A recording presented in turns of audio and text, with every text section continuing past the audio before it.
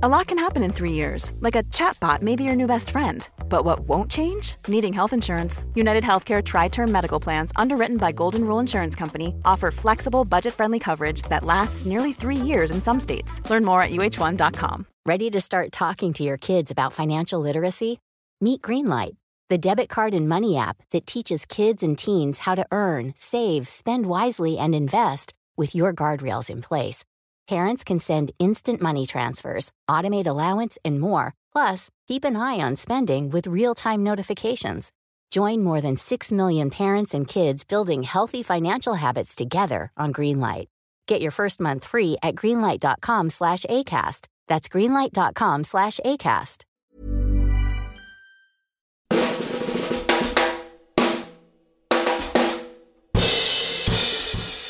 Truth in Movies. On today's episode, director Bart Layton stops by to talk about his upcoming stranger-than-fiction heist film, American Animals. We'll then review the week's new releases: Black Klansman, Spike Lee's undercover cop drama starring John David Washington and Adam Driver, and the Ian McEwan adaptation The Children Act, starring Emma Thompson and Stanley Tucci. Then for Film Club, we're looking back at Spike Lee's debut feature, She's Gotta Have It. All coming up on Truth in Movies, a Little White Lies podcast.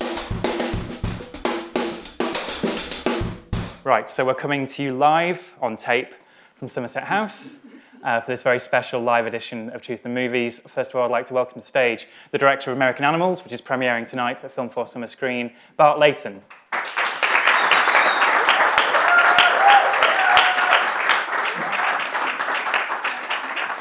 Hey, thanks for having me. Hey Bart. Hi folks. Welcome to the stage. Thank you for joining us. Yeah, so we do have a clip from the film just to kick us off. So we should watch that first. This is about American Animals. It's about an art heist. And this is when we are introduced to the art that they're going to heist. Many of the books in this library have been here since the 19th century, and we are very pleased to be home to some of the rarest editions in the United States. John James Audubon is responsible for this masterpiece here. First edition, Birds of America. He lived here in Kentucky, had some misfortune in business, went to prison for debt. When he left prison, he headed for the wilderness with a gun, some paint, and a deep desire to paint every bird in America. And when he came back into civilization, he was acclaimed as one of the foremost figures in American art. So how much is it worth? Well, we don't discuss the worth of our books, but I can assure you that Mr. Audubon would never have imagined that his book would be the most valuable in existence. That's the voice of the great Ann Dowd there, who's popped up in so much this year: The Handmaid's Tale, Hereditary, now American Animals. So Bart, by way of introducing the film, could you give us a 1-2-line synopsis of this movie? Well, I guess it's a sort of existential heist movie. You know, it's a movie about an art theft, but it's really, I guess, a movie about a rather lost group of young men searching in all the wrong places for an identity and a way of being different, I guess. Yeah, and we should say that you do mix dramatic footage and documentary footage in this film in almost the inverse of your previous film, The Imposter, which was a documentary with elements of fictional storytelling in there. So at what point did this story come to you, and at what point do you think of mixing the two? I suppose I read about the story in a magazine on a flight, and I thought it was a great yarn, and as you guys will see, you know, it's a kind of a comedy of errors, but there was something about the story which just didn't quite sit right. You know, it was this multi-million-dollar heist, and the target of the heist were these incredibly valuable books, but also the people who did it were pretty well-educated young men in their early 20s from good homes and, you know, a good university. And the more I read about it, I thought there's just something that isn't quite adding up here. You know, the fact that I just couldn't understand how they could ever have imagined they would get away with it. Mm-hmm. And if they did, you know, what were they going to do with the money? How were they going to, you know, it felt like this incredibly sort of self-destructive act that was never going to end well. Because I thought the story was fun, but I didn't know it was any more than that. Mm-hmm. And at that point, and this is a bit of a spoiler, but at that point, the real guys were all some way into quite a long prison sentence. And so we, my co-producer Poppy, who worked with me on The Imposter, we found out where they were, and we sort of reached out to them in prison and basically just said, I'm really trying to understand more of the why of this. Can you enlighten us as to why you went through it? And it was the things that came back, because I think also they're in prison, they had a fair bit of time on their hands, and they hadn't had any counselling, they hadn't right. talked to anyone, and they started writing these quite extraordinary letters where it all kind of came out. And one of them, Spencer, who, as you'll see, is the sort of the central character. He talked a lot about dreaming of becoming an artist, and he is a genuinely very talented draftsman, I guess. All of the artwork in the film is done by him, but he read about all of the great artists that ever existed, and the one thing they all had in common was that they'd suffered a whole lot, and that they'd had traumatic childhoods, and there he is with nothing but a nice life and a nice house and a supportive family. And if you pick up any screenwriting book, it says, identify your main character and what their problem is. And, here's a guy whose main problem is he hasn't got a problem at all. And that felt to me like a really modern idea. And the more I looked at the letters and the more each of the different characters kind of poured out their motivations, the more it seemed that actually, maybe this is not just a cracking yarn, but it's sort of a story of this quite lost generation who are struggling with not just, ideas of masculinity, but this increasing pressure that I think, we are dealing with, more in our culture of this need to be a somebody. How do you leave a mark on the world? And it almost kind of doesn't matter whether it's a good mark or a bad mark. The idea of, success is shifted from what their parents had, which was nice houses and to how do I leave a mark? How do I become noteworthy in some way?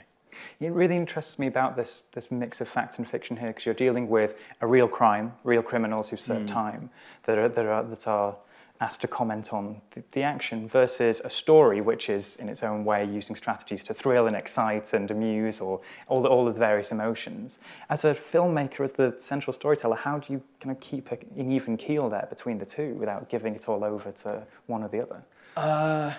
Yeah, I think you said it well. It is kind of an inverted version of, The Imposter was a doc with dramatic elements, and this is really a drama with these sort of non-fiction elements. And I guess for me, I had this sort of itch that I wanted to scratch, which was, it felt like, is there a new way of telling a true story we haven't quite seen before? Because, we've all been to the movies, and the first thing it says is this is, inspired by true events or based on truth. And then you kind of have that sneaking suspicion that everything that follows is a kind of wild sort of Hollywoodization of it. And then at the end, you get a few pictures of the real people, and then you go and Google, did Molly from Molly's Game really sound like Mark Zuckerberg, and, and all of that sort of stuff. And you kind of think, maybe there's this other way of doing it, which is that it's sort of greater than the sum of its parts. By having the real guys, you're not really allowed off into movie world where the consequences don't really affect you. You're constantly reminded, this really happened. So what's happening in this movie and where this whole escapade is going is real, and the consequences are going to be real. And I think because of that, and you guys can judge for yourselves, I guess, in a minute, but because of that, your emotional investment in the characters and the story is great. You play along. And I think, most of us here are probably not born criminals. And I think if you wanted to find out what it feels like to try to attempt to pull off a robbery, this will give you a pretty good idea. Yeah. And it's interesting. It's not much of a spoiler, but when they're planning the heist, there's no guidebook to how to put together a successful heist. They're looking at movies. Yeah, they went to Blockbuster and rented every movie. I think if they'd bothered to watch them to the end, they would have realised that pretty much all of them end really badly. They don't get away. But were you looking at movies to figure out how to? Yeah, we had this sort of saying, like, amongst the actors and that in their heads it was Ocean's 11, and in reality it was sort of Dog Day Afternoon, and Dog Day Afternoon was a big reference and one of my favourite films, and that was something I made them all watch. But then also, it was important that the idea I had was that the form and structure of the movie should sort of mirror their increasing detachment from reality, their descent into this kind of movie fantasy. So what you see is that we start off with, a feel and cinematography, and the score is all quite naturalistic. And then as they get lost in this sort of this movie fantasy, which starts sort of snowballing, we edge towards the tropes of some of those heist movies that we all love, but also were hugely influential to them. So, there's more steady cam, there's more, it starts to grow in scale, the color starts to change, it becomes this other thing, up to the point where they cross this line that should never get crossed, basically. I'd like to ask about the cast, because the cast of actors you've put together, Barry Keoghan, who's Spencer, the main character, but then also Evan Peters from TV and all sorts, and Blake Jenner from Everybody Wants Some. It's such a great young cast of guys there. What was it like putting that cast together? I guess it was sort of like how you put a heist together, in a way, in that I had to find Warren, who is the sort of charismatic heart, he's the guy, the Danny Ocean, I suppose, of the thing. And I wasn't familiar with Evan. I'd seen, that great scene in X-Men, where time stops and all the rest of it. And but he did this audition, which was just kind of right. All right, call off the search. We're done. And then we sat down in LA, and we sort of, seemed to get on well, and talked about what it was that he loved about it. Because I think there were a lot of people who kind of needed to understand, because in the screenplay, you have the voices of the real guys as well as, obviously, the acted roles. And I think, there were a few people who were like, how's this going to work? And in all honesty, I just hoped it was going to work. I mean, whenever you do something new, there isn't really it's very exciting, but it's quite terrifying, because even the financiers are going, well, if this doesn't work, can we just take that out and then we'll have just the movie bits? And I was like, well, to use Evan's line, you're either in or you're out. This is how it's got to be. But until you get into the edit, you don't really know that that's going to work in the way it does on paper. And so they were all very up for that experiment. And then once I had Evan, then I looked at, now, I don't know whether you guys are aware, but, self-taping is a huge thing, So you do a lot of auditions in person, but people send self-tapes. And Barry, this little Irish kid who looked about 14, sent this self-tape in, and it was unbelievable. But I was like, well, obviously, that's never going to work, because he's barely pubescent. But I just couldn't stop thinking about it. It was, there's no hint of an Irish accent. It was something totally mesmerising about him, and even the setup that he was filming himself in was this kind of extraordinary, chaotic bedroom that he, and the voices off screen. I just kept thinking about it, and then went through a long process and sat down with... Because there was a point where the script went out, and then every hot young actor in Hollywood wanted to do it, which was amazing. And so for the financiers, it was exciting, but it was. I think when you guys see it, it'll make sense. I didn't want faces that were recognizable. I also didn't want kind of movie faces. I wanted really authentic, kind of real feeling faces, and Barry is definitely that. And so in the end, I just brought Evan from LA and Barry from Dublin. We met in New York and did a kind of chemistry read, and Barry had made this pathetic effort to grow some sort of bum fluff around, but actually it worked out fine. I was worried because Evan's like 31 and Barry's 25, and I thought, is it going to be like older brother, younger brother? But it was great, and then we were kind of off to the races. And then the other two, Blake I'd seen from Everybody Wants Some, and he fits the role of this very kind of all-American, slightly, and the physicality, and I think I probably pushed him as hard as you can push anyone in an audition to see because there's a scene which you guys will see, which is a big scene for him, and I kind of needed to know that he would, and he's not just the pretty face, he's really the real deal, and that was it. And then Jared, 2 years ago, was working in a mine in Manitoba. He and making money as a cage fighter on the side, and he came in to read for Blake's role, and like Barry, he's got this thing of total authenticity. Mm-hmm. And neither of them know really, I don't think they really know how they do what they do. But when it happens, you just my job, I guess, is sort of get out of the way and keep them as present as possible. I'm just shocked to hear that Barry's in his mid-20s. After Dunkirk and Killing Segedira, he's in this line of magnetic younger men. Yeah. Prepubescent almost. I don't want to keep you. You've got a premiere to get to. But since we're doing a bit of a Spike Lee special at the back end of this podcast, I wonder, do you have a favourite Spike Lee movie, maybe even Inside Man, if you were going through the heist films?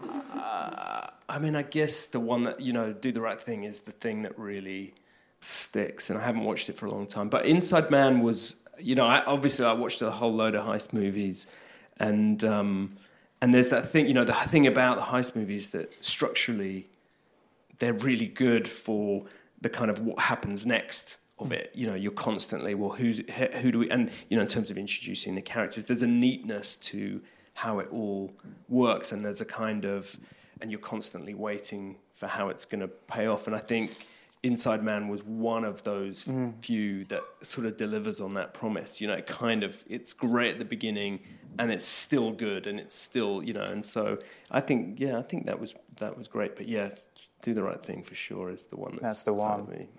Anyway, Bart, thank you so much for joining us. Oh, it's such a pleasure, guys. Thank you. All the best for the premiere tonight. The film is out in the UK on the 7th of September, and we'll be reviewing it on the podcast in 2 weeks' time.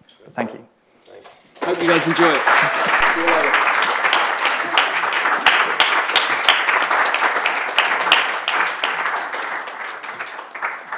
And now we'll be reviewing this week's new releases, but I won't be doing that on my own. I'm going to welcome to the stage Hannah Woodhead of Little White Lies and Little White Lies head honcho himself, David Jenkins.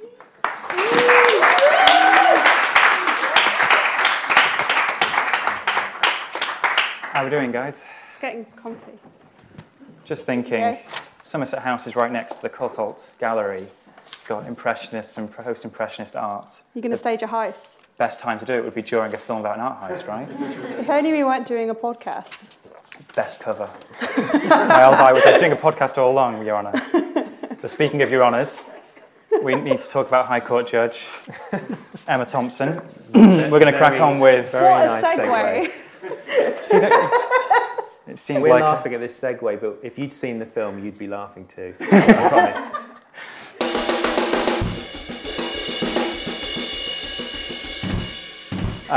Should we crack on with The Children Act? This is based on the novel The Same Name by Ian McEwan.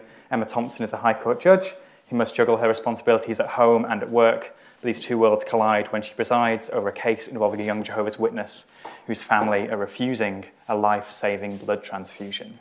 So you've come to change my mind? Straighten me out? No, Adam, I need to know what's best for you. Oh, please, miss. Set me on the path of righteousness. I have to be sure you know what you're doing. Leukemia is a very serious illness. Refusing a blood transfusion when it could save your life. Some people think you've been unduly influenced by your parents and the elders.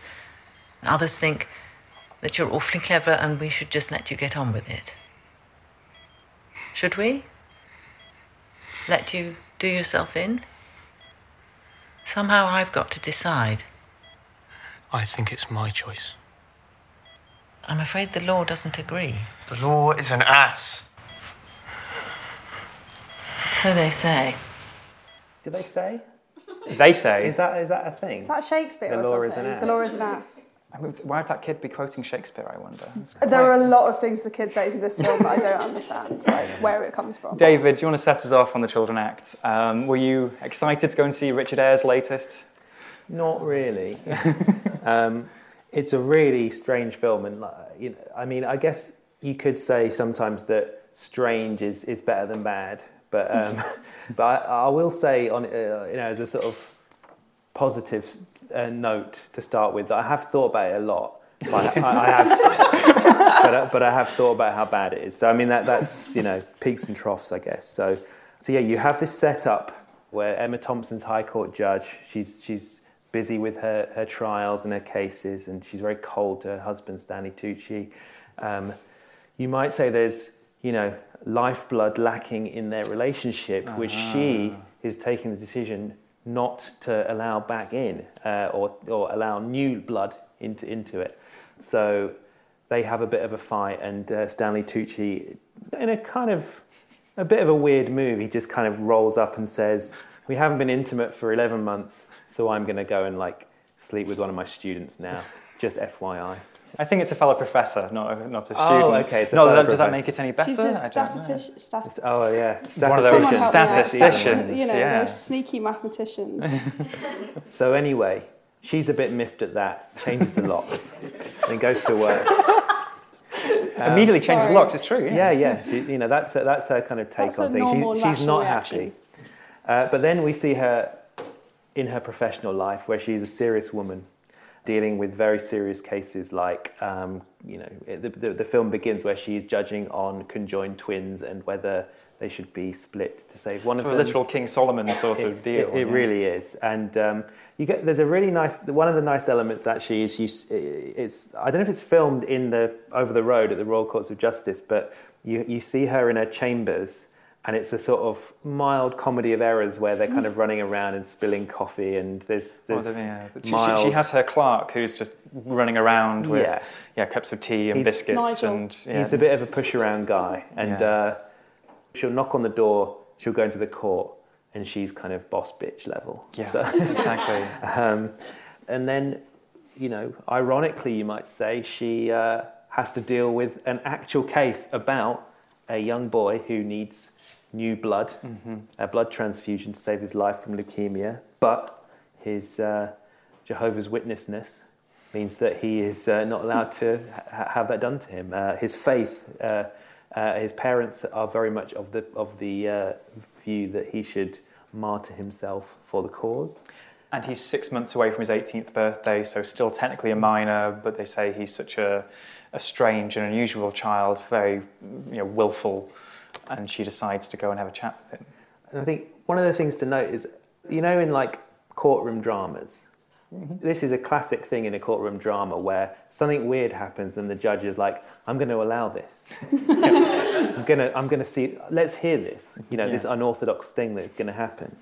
Well, in this, there's a kind of flip reversal in that Emma Thompson, the judge, is the one who does the "I'm going to do a crazy thing now," and entirely not in keeping with the procedures of things. She decides she's going to personally visit him on his potential deathbed to try and turn him round. And they have a tender moment, and they have a sing-song, don't they? They have a little sing-song. He's learned to play guitar, and they sing some Yates together, which is nice. But it's a very funny thing because apparently the film is called The Children Act, and that is the law by which minors under 18 are essentially under the jurisdiction of the hospital when it comes to actually deciding matters of life and death. So she didn't really need to go. She just needed to do the law. Yeah. It's funny because it's a film where you have the two main characters having a conversation about this giant plot hole. They never resolve that either. They just kind of go, "This film shouldn't exist," and then they just go, "Okay, well, anyway." There's the Radio 4 programme Moral Maze, and this just felt like a film that is all about, let's get deep into the moral, ethical questions Moral around Maze this. Meets Casualty. Yes, I in can see both that. tone and production values. Ooh. Yeah. Sorry, it looks like a BBC I will say it isn't drama. shot with any more brio than a BBC drama, it's very is it? grey. I have to give it kind of props because that's what London looks like. It's just grey. grey. It's just very grey. It's rainy. Lots of grey. bridges, lots of shots of her walking under bridges. Walking across, Waterloo Across Bridge bridges, or under Blackfriars bridge, Bridge. yeah. Kept thinking that I could see Ethan Hunt running in the background or something, jumping from building to building. The random trip to Newcastle. They're like, "Oh yes, we must go to Newcastle." It's for her reasons favourite city, she says. My favourite. Did they explain why she went to Newcastle? That's one of the main character character shading. She plays the piano and she likes Newcastle. That's her character. So that said, I would I think what's really interesting about this film is that, you know, it's based, as you say, on Ian McEwan's novel. He adapted the screenplay himself. It is like objectively a really duff story. Right. Like, you know, however way you look at it, it's just like, no, this doesn't make basic sense. And Emma Thompson is like, you know, she's gone for it. Yeah, she's taken it all at face value. Mm-hmm. She gives a really, like, you know, it's a solid performance in a film that is like pretty bad. You know? Yeah, when was the last time you saw Emma Thompson giving a lead performance? This is almost like the feature-length version of what she was doing in Love Actually, this strong woman in a situation where everything around her is chipping away at that strength. Where men are just terrible. Men are terrible. Like, all the way through both films.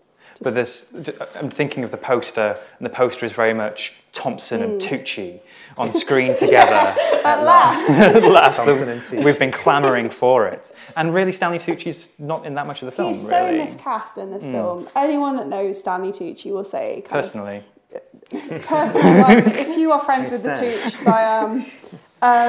you know, anyone will say he's the most kind of... He always plays these very affable characters. He's very, like... He's got a twinkle in his eye. And this film is just like, you're expected to believe he's a complete bastard. Mm-hmm. They should have gone for someone... I don't know, I've been trying to, like, think who I would have cast instead of Stanley Tucci in this role. Roger Allen, Kieran Hines. Yes. Kieran Hines is a good one. Peter Gabriel. What? Really? Anyone. Not Tucci. Literally anyone. I would have Tucci would cast be... before I cast Tucci. I love him, and I was sad because you do get this kind of, like, you're expecting like a good, healthy amount of them together, and you get maybe like 3 scenes. Yeah, but what 3 scenes, key I guess? scenes? Like, what? The thing to also add as well is that one of the major failings of this film, I thought, is, I mean, you heard in the clip the character of Adam, who's the young kid, the sort of just a minor, he's going to be 18 soon, who is on, you know, is potentially going to sacrifice himself. It's like, you know, I don't know if Ian McEwan has either forgotten his own childhood, has never met a child, or was actually the lamest child ever himself. I think he might be remembering his childhood and thinking that is still how children talk. Because this whole, like, he just doesn't talk how any teenager I've met ever talks. Do you know what it reminded me of? Anyone remember American Beauty? Just checking. It's been a while. But, like, there's Wes Bentley's character. He's like, oh, I just filmed a plastic bag and it was the most beautiful thing I've ever seen. And that is basically his character. That's it's also not a great performance by Fionn Whitehead, who it's nice he gets from to Dunkirk. Like, he gets to say some things in this film, which is really nice. Yeah, so Fionn Whitehead is the main character in Dunkirk, who you know, he's great reacting to bombs. Yeah, but, like, being shell shocked by Christopher Nolan, he was pretty good. He's scowling. He's very good at that. But in this, he's just kind of. And I don't think it's his fault. I think it genuinely is. It's one of the worst scripts I've had to witness. And it's a film that has very odd class politics. Really, doesn't it? It gets better, I promise. I'm sorry. We're starting on a downer, but we're going to go. I think part of the problem here, and it's the same with On Chesil Beach, when you have an author who's written a book and they adapt their own book for the screen, I don't know, but I think they probably are pretty precious about their words, and they don't want to cut anything because they're like, oh, this is my masterpiece. I must have all the dialogue I've written on the screen. And there are exchanges and there are long sort of monologues that you're just like, no one wants this, no one needs this. And I think he should have just given it to someone else, someone that could have made it feel a bit fresher and a little less kind of flowery and literary, which it just doesn't translate. And Richard Eyre, who actually directed Notes on a Scandal, which is one of my favourite films, which is, you know, I'm sure not a lot of people, it's one of their favourite films, but he can do like really good sort of like solid, twisty literary adaptations, but this just, I feel like there were too many things going on at once and it just all ended up a bit of a mess. Yeah, should we deliver the killing blow? So we're going to put our scores to this now. For anyone who doesn't listen to the podcast, it's in anticipation, enjoyment, and in retrospect. David, I'll come to you first. It looked like horribly middlebrow from the outset, so I'd probably say it's about 2 stars. Yeah, 2 for anticipation, and then probably it's 2s across the board for me. It wasn't an outright kind of offensive thing, but I was squirming a bit while watching it. Was some of the plot holes were like the size of Newcastle, in fact. So, Newcastle gets a good showing in this film. Like, there's a lot of love for Newcastle. Hannah, your scores? Yeah, same as David. It's solid 2s across the board. I will say I've railed a bit against Ian McEwan. He did write like one of my favourite books, which is First Love, Last Rites, which was one of his earlier books. And I don't know, it just feels like this is very kind of old-fashioned and... a very strange film. I have no idea who it's for. I have no idea why it's been made or what it's trying to say about anything. Sorry. Apologies to Ian McEwan, maybe. Well, for me, I mean, in that Venn diagram of potential audience, the Thompson-Tucci, I'm right in the middle there. So actually 3 in anticipation for me. I like both those actors, but yeah, 2's enjoyment and in retrospect as well. So that's the Children Act. We promise there are better films coming. Cinemas this week. Go and watch It's Friday. Who's been convinced by us either way? Who's going to go and see the Children Act after that? Yeah. Okay, great.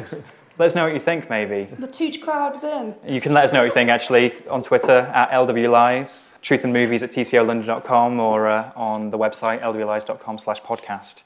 But up next, we're going to talk about Black Klansman, the Spike Lee movie, and I'll set up the clip now.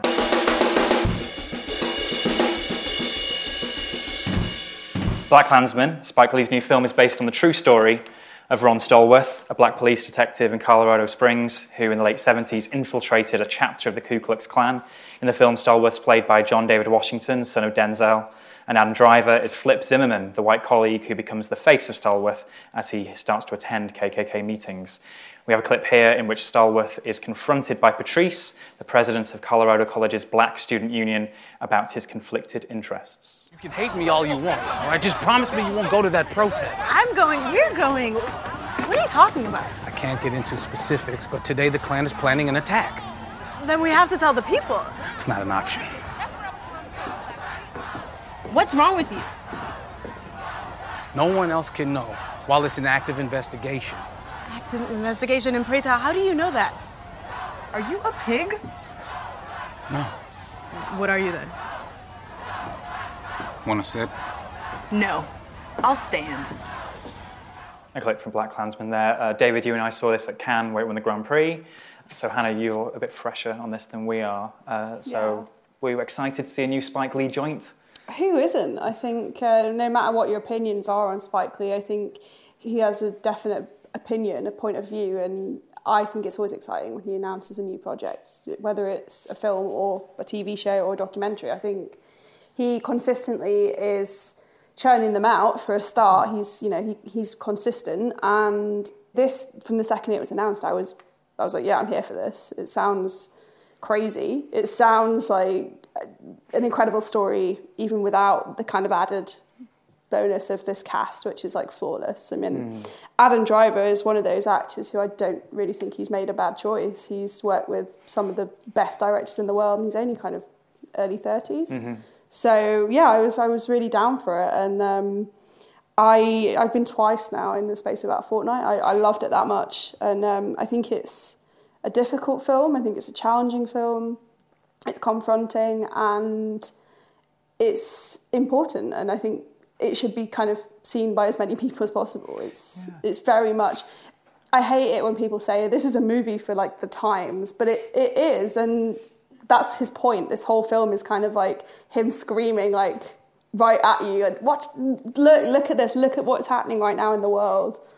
It's so interesting. It's all those things and more as well, because it's, for the first time probably since Inside Man, his most successful mainstream movie. It's a genre film. It's a undercover cop drama. Yeah. David, were you a fan back at Cannes? Oh yeah, very much so. I mean, like, I think in Cannes you're watching a lot of kind of heavy, arty, fare, and then to be able to like see something like this, which is very like energizing, and Spike Lee is known for his. He has a very energetic camera flying all around the place, darting towards people's faces, and all these kind of weird tilted angles and things like that. So it's very like it's just on that very superficial level. It's just a really fun film to watch. With Spike Lee, I'm someone I kind of dip in and out really. There's a couple I haven't seen recently, and and then I'll have seen a few, and then I don't see a few more, and then I come back to him. So I've got a few sort of holes in my filmography, but I'm just glad he's out there doing what he's doing. Also to add, this is a cop film, but it's also a comedy. Exactly. I think I read an interview with him where he doesn't like the word comedy applied to this film. It's a film that uses humour, and there's a lot of it. It's a very entertaining film, packed with a lot of that. Spike Lee has a very strong voice that comes through in all his characters, and it definitely comes through in all this, and exchanges and conversations that you'd expect to see in a Spike Lee movie. But it's been a bumpy ride for him in terms of his films in the last few years. He did Chirac, which went straight to Amazon, I think, in the end, and he made a Kickstarter-backed vampire movie, and before that did Old Boy. So for me, it's such a pleasure and a delight. He's been in the wilderness for a while. To see him just come out of the gates and make a film that, from the opening frame, is just so confident in what it's doing. In fact, it's so confident in what it's doing that it doesn't actually have a sort of in-world scene for maybe 10 minutes. It starts out with a sort of in-world video delivered by Alec Baldwin in character that's a sort of a white power in character as Dr. Kenan Beauregard, which is such a fantastic name. Or is that actually the first scene, or is the first scene a clip from Gone with the Wind, in fact? So it's before even we get to Spike Lee, we've had the history of cinema and the history of racial hatred almost represented. It's a film that I think explores these sort of dual poles of like black power and white power. Mm-hmm. It is the incredible true story of this guy Ron Stallworth, who, to sort of put this in the film in a nutshell, it's a film about maybe the ultimate crank call. He calls up David Duke. Mm-hmm. Grand Wizard of director of the Ku Klux Klan at this point, but who is played by Topher Grace. Mm-hmm. Great casting. In a very, very funny casting. But David Duke is someone who's still out there now. He regularly endorses Donald Trump. Mm-hmm. So to see this figure, this very public figure, who is back in the 70s and still a bit of a dick then. Yeah. Really, huge dick. Yeah. And the setup is that over the phone, Ron Stallworth is able to, induct himself into the Ku Klux Klan and actually convince them, just through talking to them, that he is going to be a valuable member of the group. Mm-hmm. But obviously when he's invited to meet them face to face, he can't. For the obvious reason, and that's when he inducts Flip Zimmerman, my mistake, played by Adam Driver, to actually be his avatar. Be his avatar. And there's a really interesting dynamic because there's lots of there is a sort of like director-actor relationship actually at the centre of the film, where you've got John David Washington talking into an earpiece and Adam Driver carrying out these instructions. And it's a very interesting depiction of the Ku Klux Klan because they are. It's this very sort of weird mix of stupid and dangerous. Yeah. And that mix actually makes them feel more dangerous. They're very combustible. They want action. They want to do stuff, and they're stupid enough to just do it. Really. So it's more, are they stupid enough to actually go through with all these things and that they're talking about? It's such an interesting suspenseful setup to have these almost triple layers of undercover, and then halfway through the film, it just seems that Spike Lee is just throwing so many ideas and themes into the screenplay. He co-wrote the screenplay, but into the film as it goes along, including the revelation that comes quite early in the film that Flip Zimmerman is Jewish, so is also a target for the Ku Klux Klan. And that adds an extra layer of tension, but also this opens up the themes to who is actually at danger here in a world where white power may be on the rise. They have this whole kind of short exchange, which is an idea that the film doesn't really explore, about passing, where Ron's talking to Flip about him being Jewish, and Flip's kind of saying, I never really thought about this before because I wasn't raised Jewish, I didn't have a bar mitzvah. And Ron says to him, you've been passing your whole life as a WASP, which is white Anglo-Saxon Protestant. And this is a thing that happens in society historically, and there's a whole kind of renewed conversation about it today around black people and people from ethnic minority communities who are able to kind of just assimilate themselves. And this is one of those things that he doesn't really have enough time to explore because there are so many other things going on. It's worth saying as well that the kind of key female character in the film gets a bit of like short shrift. She's played by Lauren Hillier, she's called Patrice, and she's the leader of this Black Power movement at the university.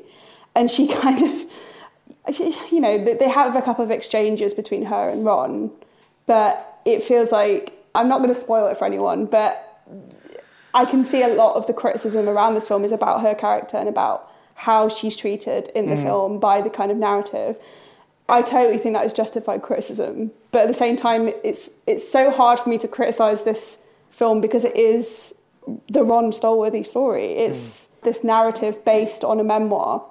And I think the based is a very important distinction. A lot of people have been like, Boots Riley, who did sort of film called Sorry to Bother You, which is out in the States, posted this kind of like 4-part, like, Twitter essay. Yeah, I wouldn't say it was like a takedown, which is what the Guardian were like, Boots Riley attacks Spike Lee, and he didn't like come for him. He just kind of pointed out that the film could be seen as pro-cop, which is, it kind of is like the police are good guys in this film, which is a very, very problematic thing in the current, you know, atmosphere in America, to be portraying the police as like this positive force for good, when a lot of the time, as Patrice says in the film, sorry, I know I'm talking a lot now, she says in the film, it's cops killing them, you know, and that I can totally understand that, like where this criticism has come from.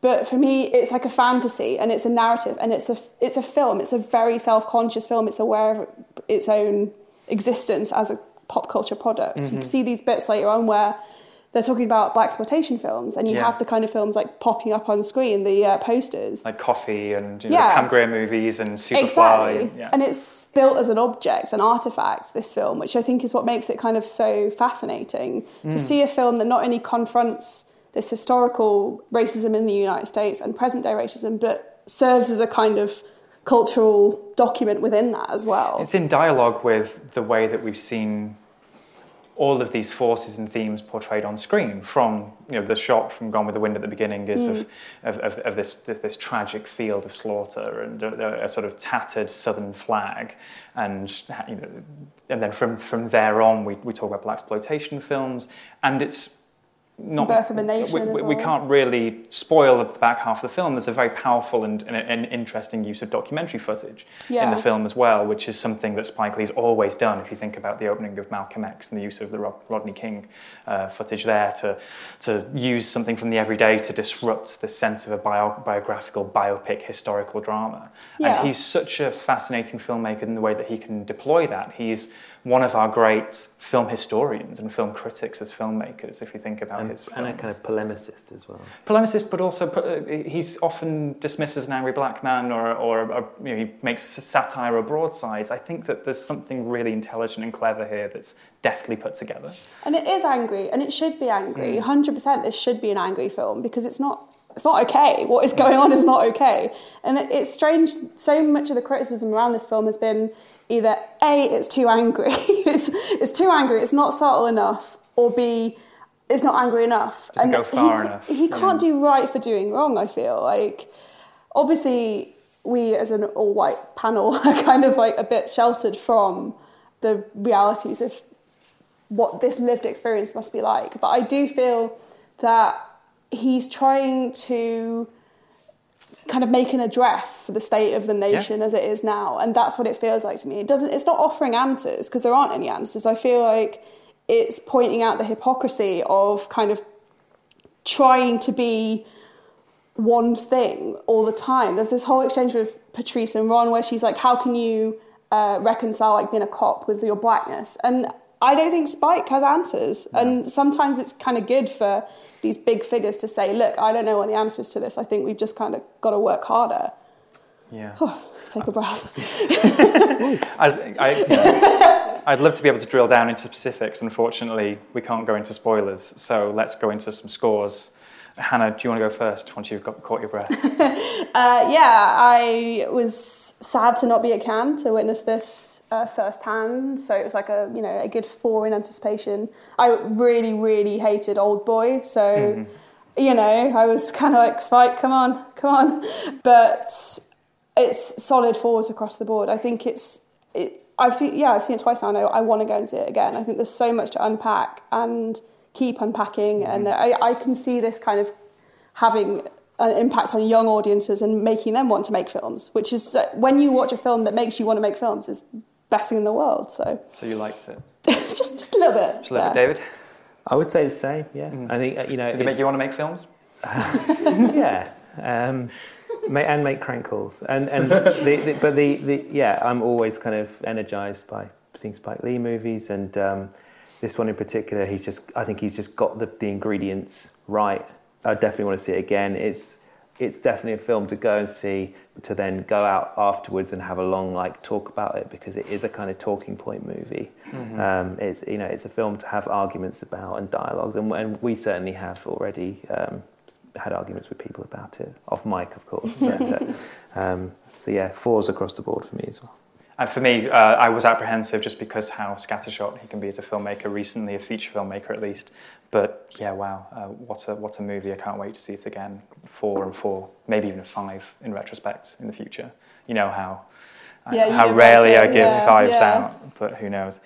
So that's Black Klansman, but we're going to keep talking about Spike Lee in Film Club. Up next, we're going to talk about his debut film, She's Gotta Have It. Hey, I'm Ryan Reynolds. At Mint Mobile, we like to do the opposite of what Big Wireless does. They charge you a lot, we charge you a little. So naturally, when they announced they'd be raising their prices due to inflation, we decided to deflate our prices due to not hating you. That's right. We're cutting the price of Mint Unlimited from $30 a month to just $15 a month. Give it a try at mintmobile.com/switch. $45 up front for 3 months plus taxes and fees. Promo rate for new customers for limited time. Unlimited more than 40 gigabytes per month. Slows full terms at mintmobile.com. Everyone knows therapy is great for solving problems, but getting therapy has its own problems too, like finding the right therapist, fitting into their schedule, and of course, the cost. Well, BetterHelp can solve those problems. It's totally online and built around your schedule. It's surprisingly affordable too. Connect with a credentialed therapist by phone, video, or online chat, all from the comfort of your home. Visit BetterHelp.com to learn more and save 10% on your first month. That's BetterHelp, H-E-L-P. Many of us have those stubborn pounds that seem impossible to lose, no matter how good we eat or how hard we work out. My solution is PlushCare. PlushCare is a leading telehealth provider with doctors who are there for you day and night to partner with you in your weight loss journey. They can prescribe FDA-approved weight loss medications like Wegovy and Zepbound for those who qualify. Plus, they accept most insurance plans. To get started, visit plushcare.com/weightloss. That's plushcare.com/weightloss.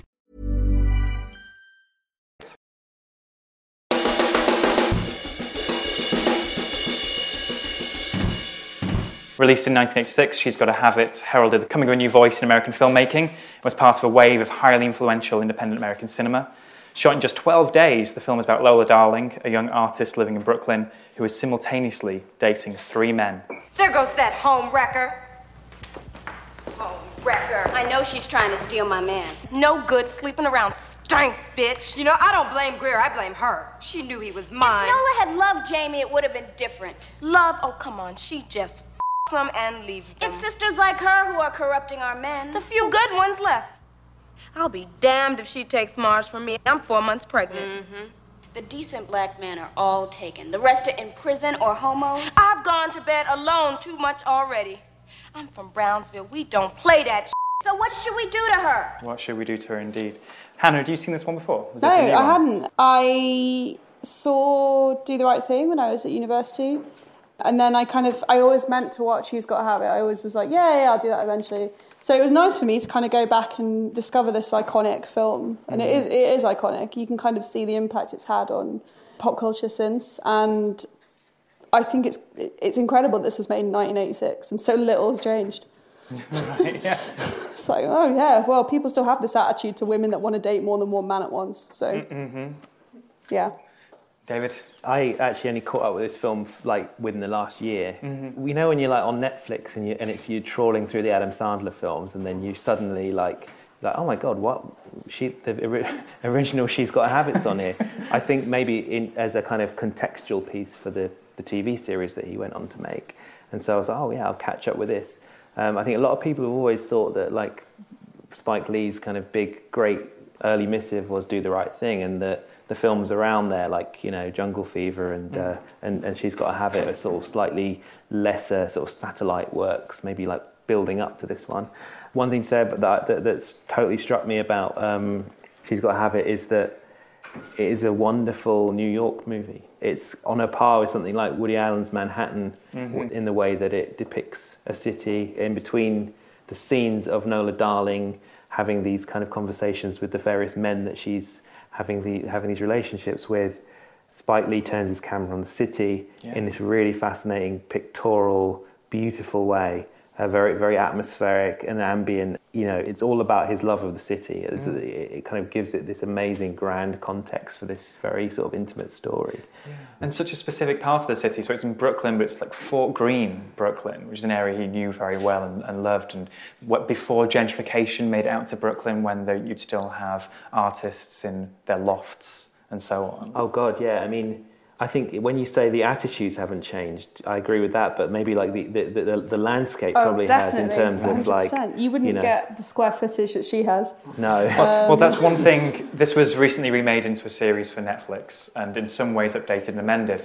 Both the film and the TV series start with documentary street photography footage of the area, and that's one way that you can actually lay them both side by side because it's set in the exact same place now, even 30 years later. It's interesting as well. Actually, I was doing my reading around this to prepare, and Spike Lee said the only thing that he would change if he could go back and make it again, which he kind of did, is the rape scene, which is this key moment when Nola has this confrontation with one of her boyfriends, and it culminates in a rape scene. And he said he wouldn't have put that in.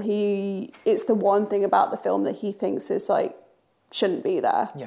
And it's the one thing about this film that I really hated. So I was kind of relieved when I read that he was like, I've changed now. I can't believe I ever thought that was an acceptable way to have that portrayed in a film. Because it does, you know, she's dating these three men and she's very happy with her life until it gets to the point where the men start kind of shaming her and being like, you've got to pick one. And then this rape happens and she never deals with it. You never get to see how it affects her. It's just kind of like it happens and then, okay, well, I'm going to just have one boyfriend now. And it's such a horrible way of like looking at womanhood and agency and oh God, it made me really quite angry. I was very happy to hear that that's not his opinion now and that he changed it for the TV series. Well, it was one of the few aspects of the film that really felt like this is the first time filmmaker, this is a young filmmaker who hasn't found their voice and grown as a storyteller yet. But maybe he wanted I mean, you can tell from watching the film that he wasn't someone who's going to be very kind of passive and careful, and he's just throwing it all out there. It's very rough and ready. It's rough and ready. It's really bold. It's like, I'm going to throw stuff in there. It's going to be like, you know, it's just going to be honest. It's going to be me, and you know, to hell with the consequences. But even the way it's shot in 12 days, so most of the takes are first takes. There are some shots where I think you even see sort of them fall out of character as the scene ends. And then Spike Lee, watching this film, it's amazing. He doesn't do so much anymore, but there was that run of his first 5 or 6 films where he was in the films himself. He'd have to be playing himself, the Spike Lee character.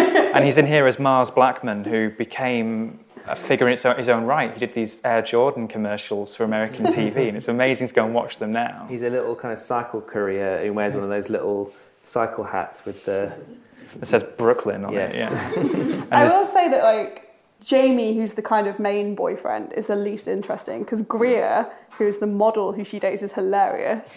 He's just, like, the human embodiment of vanity. And, like, there's this great scene where he's, like, lying in bed, like, trying to get Nola to, like, invite him over, and then she's, like, having none of it. And he just goes, and, like, calls another woman. And I was just like, this is great. This is, like, pointing out the hypocrisy of gender like standards in America, well, all over the Western world, where it's perfectly acceptable for a man to be dating multiple partners, and it's kind of expected in a way for a young, good-looking man to be like, you know, a bit of a cad. But the second a woman does it, it's like, oh my God, she's a slut, she's a whore. And I kind of wanted more of Greer and Mars. I thought they were just great. They were magnetic on the screen, and Jamie's just like, oh God, this guy. We would call him a boy in modern parlance.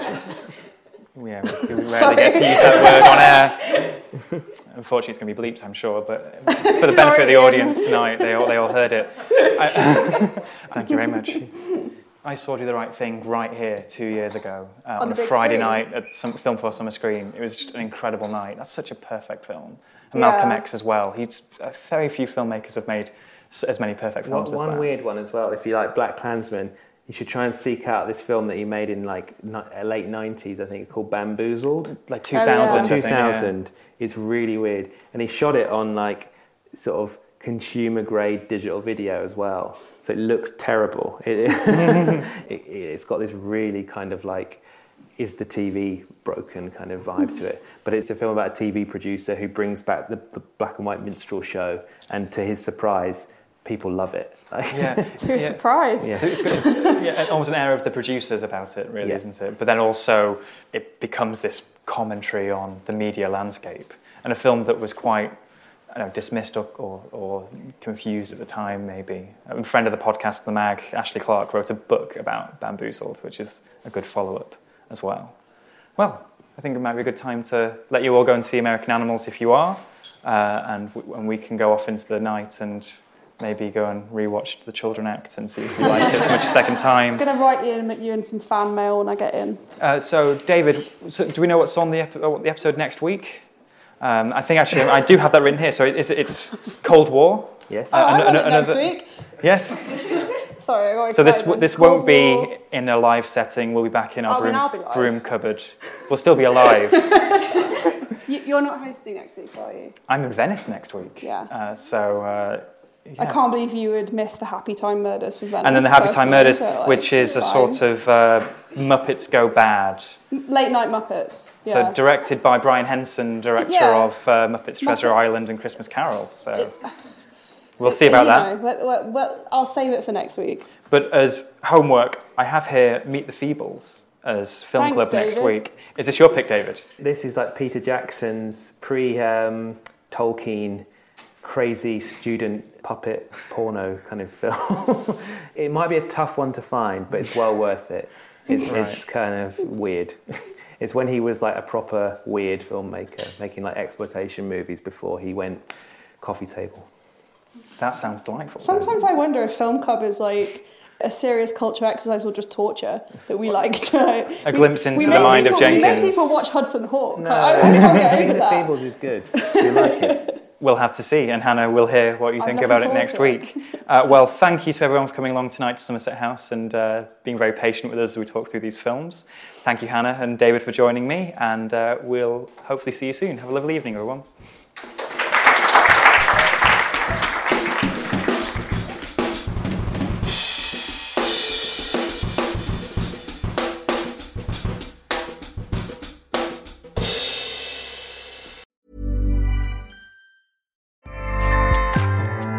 Acast powers the world's best podcasts.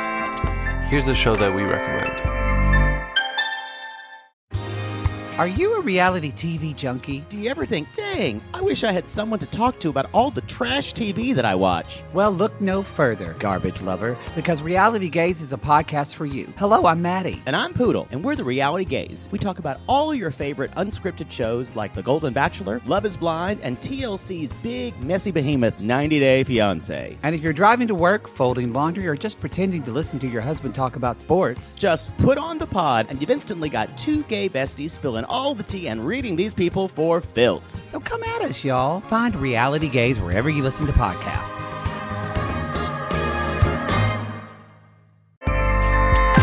Acast helps creators launch, grow, and monetize their podcasts everywhere. Acast.com.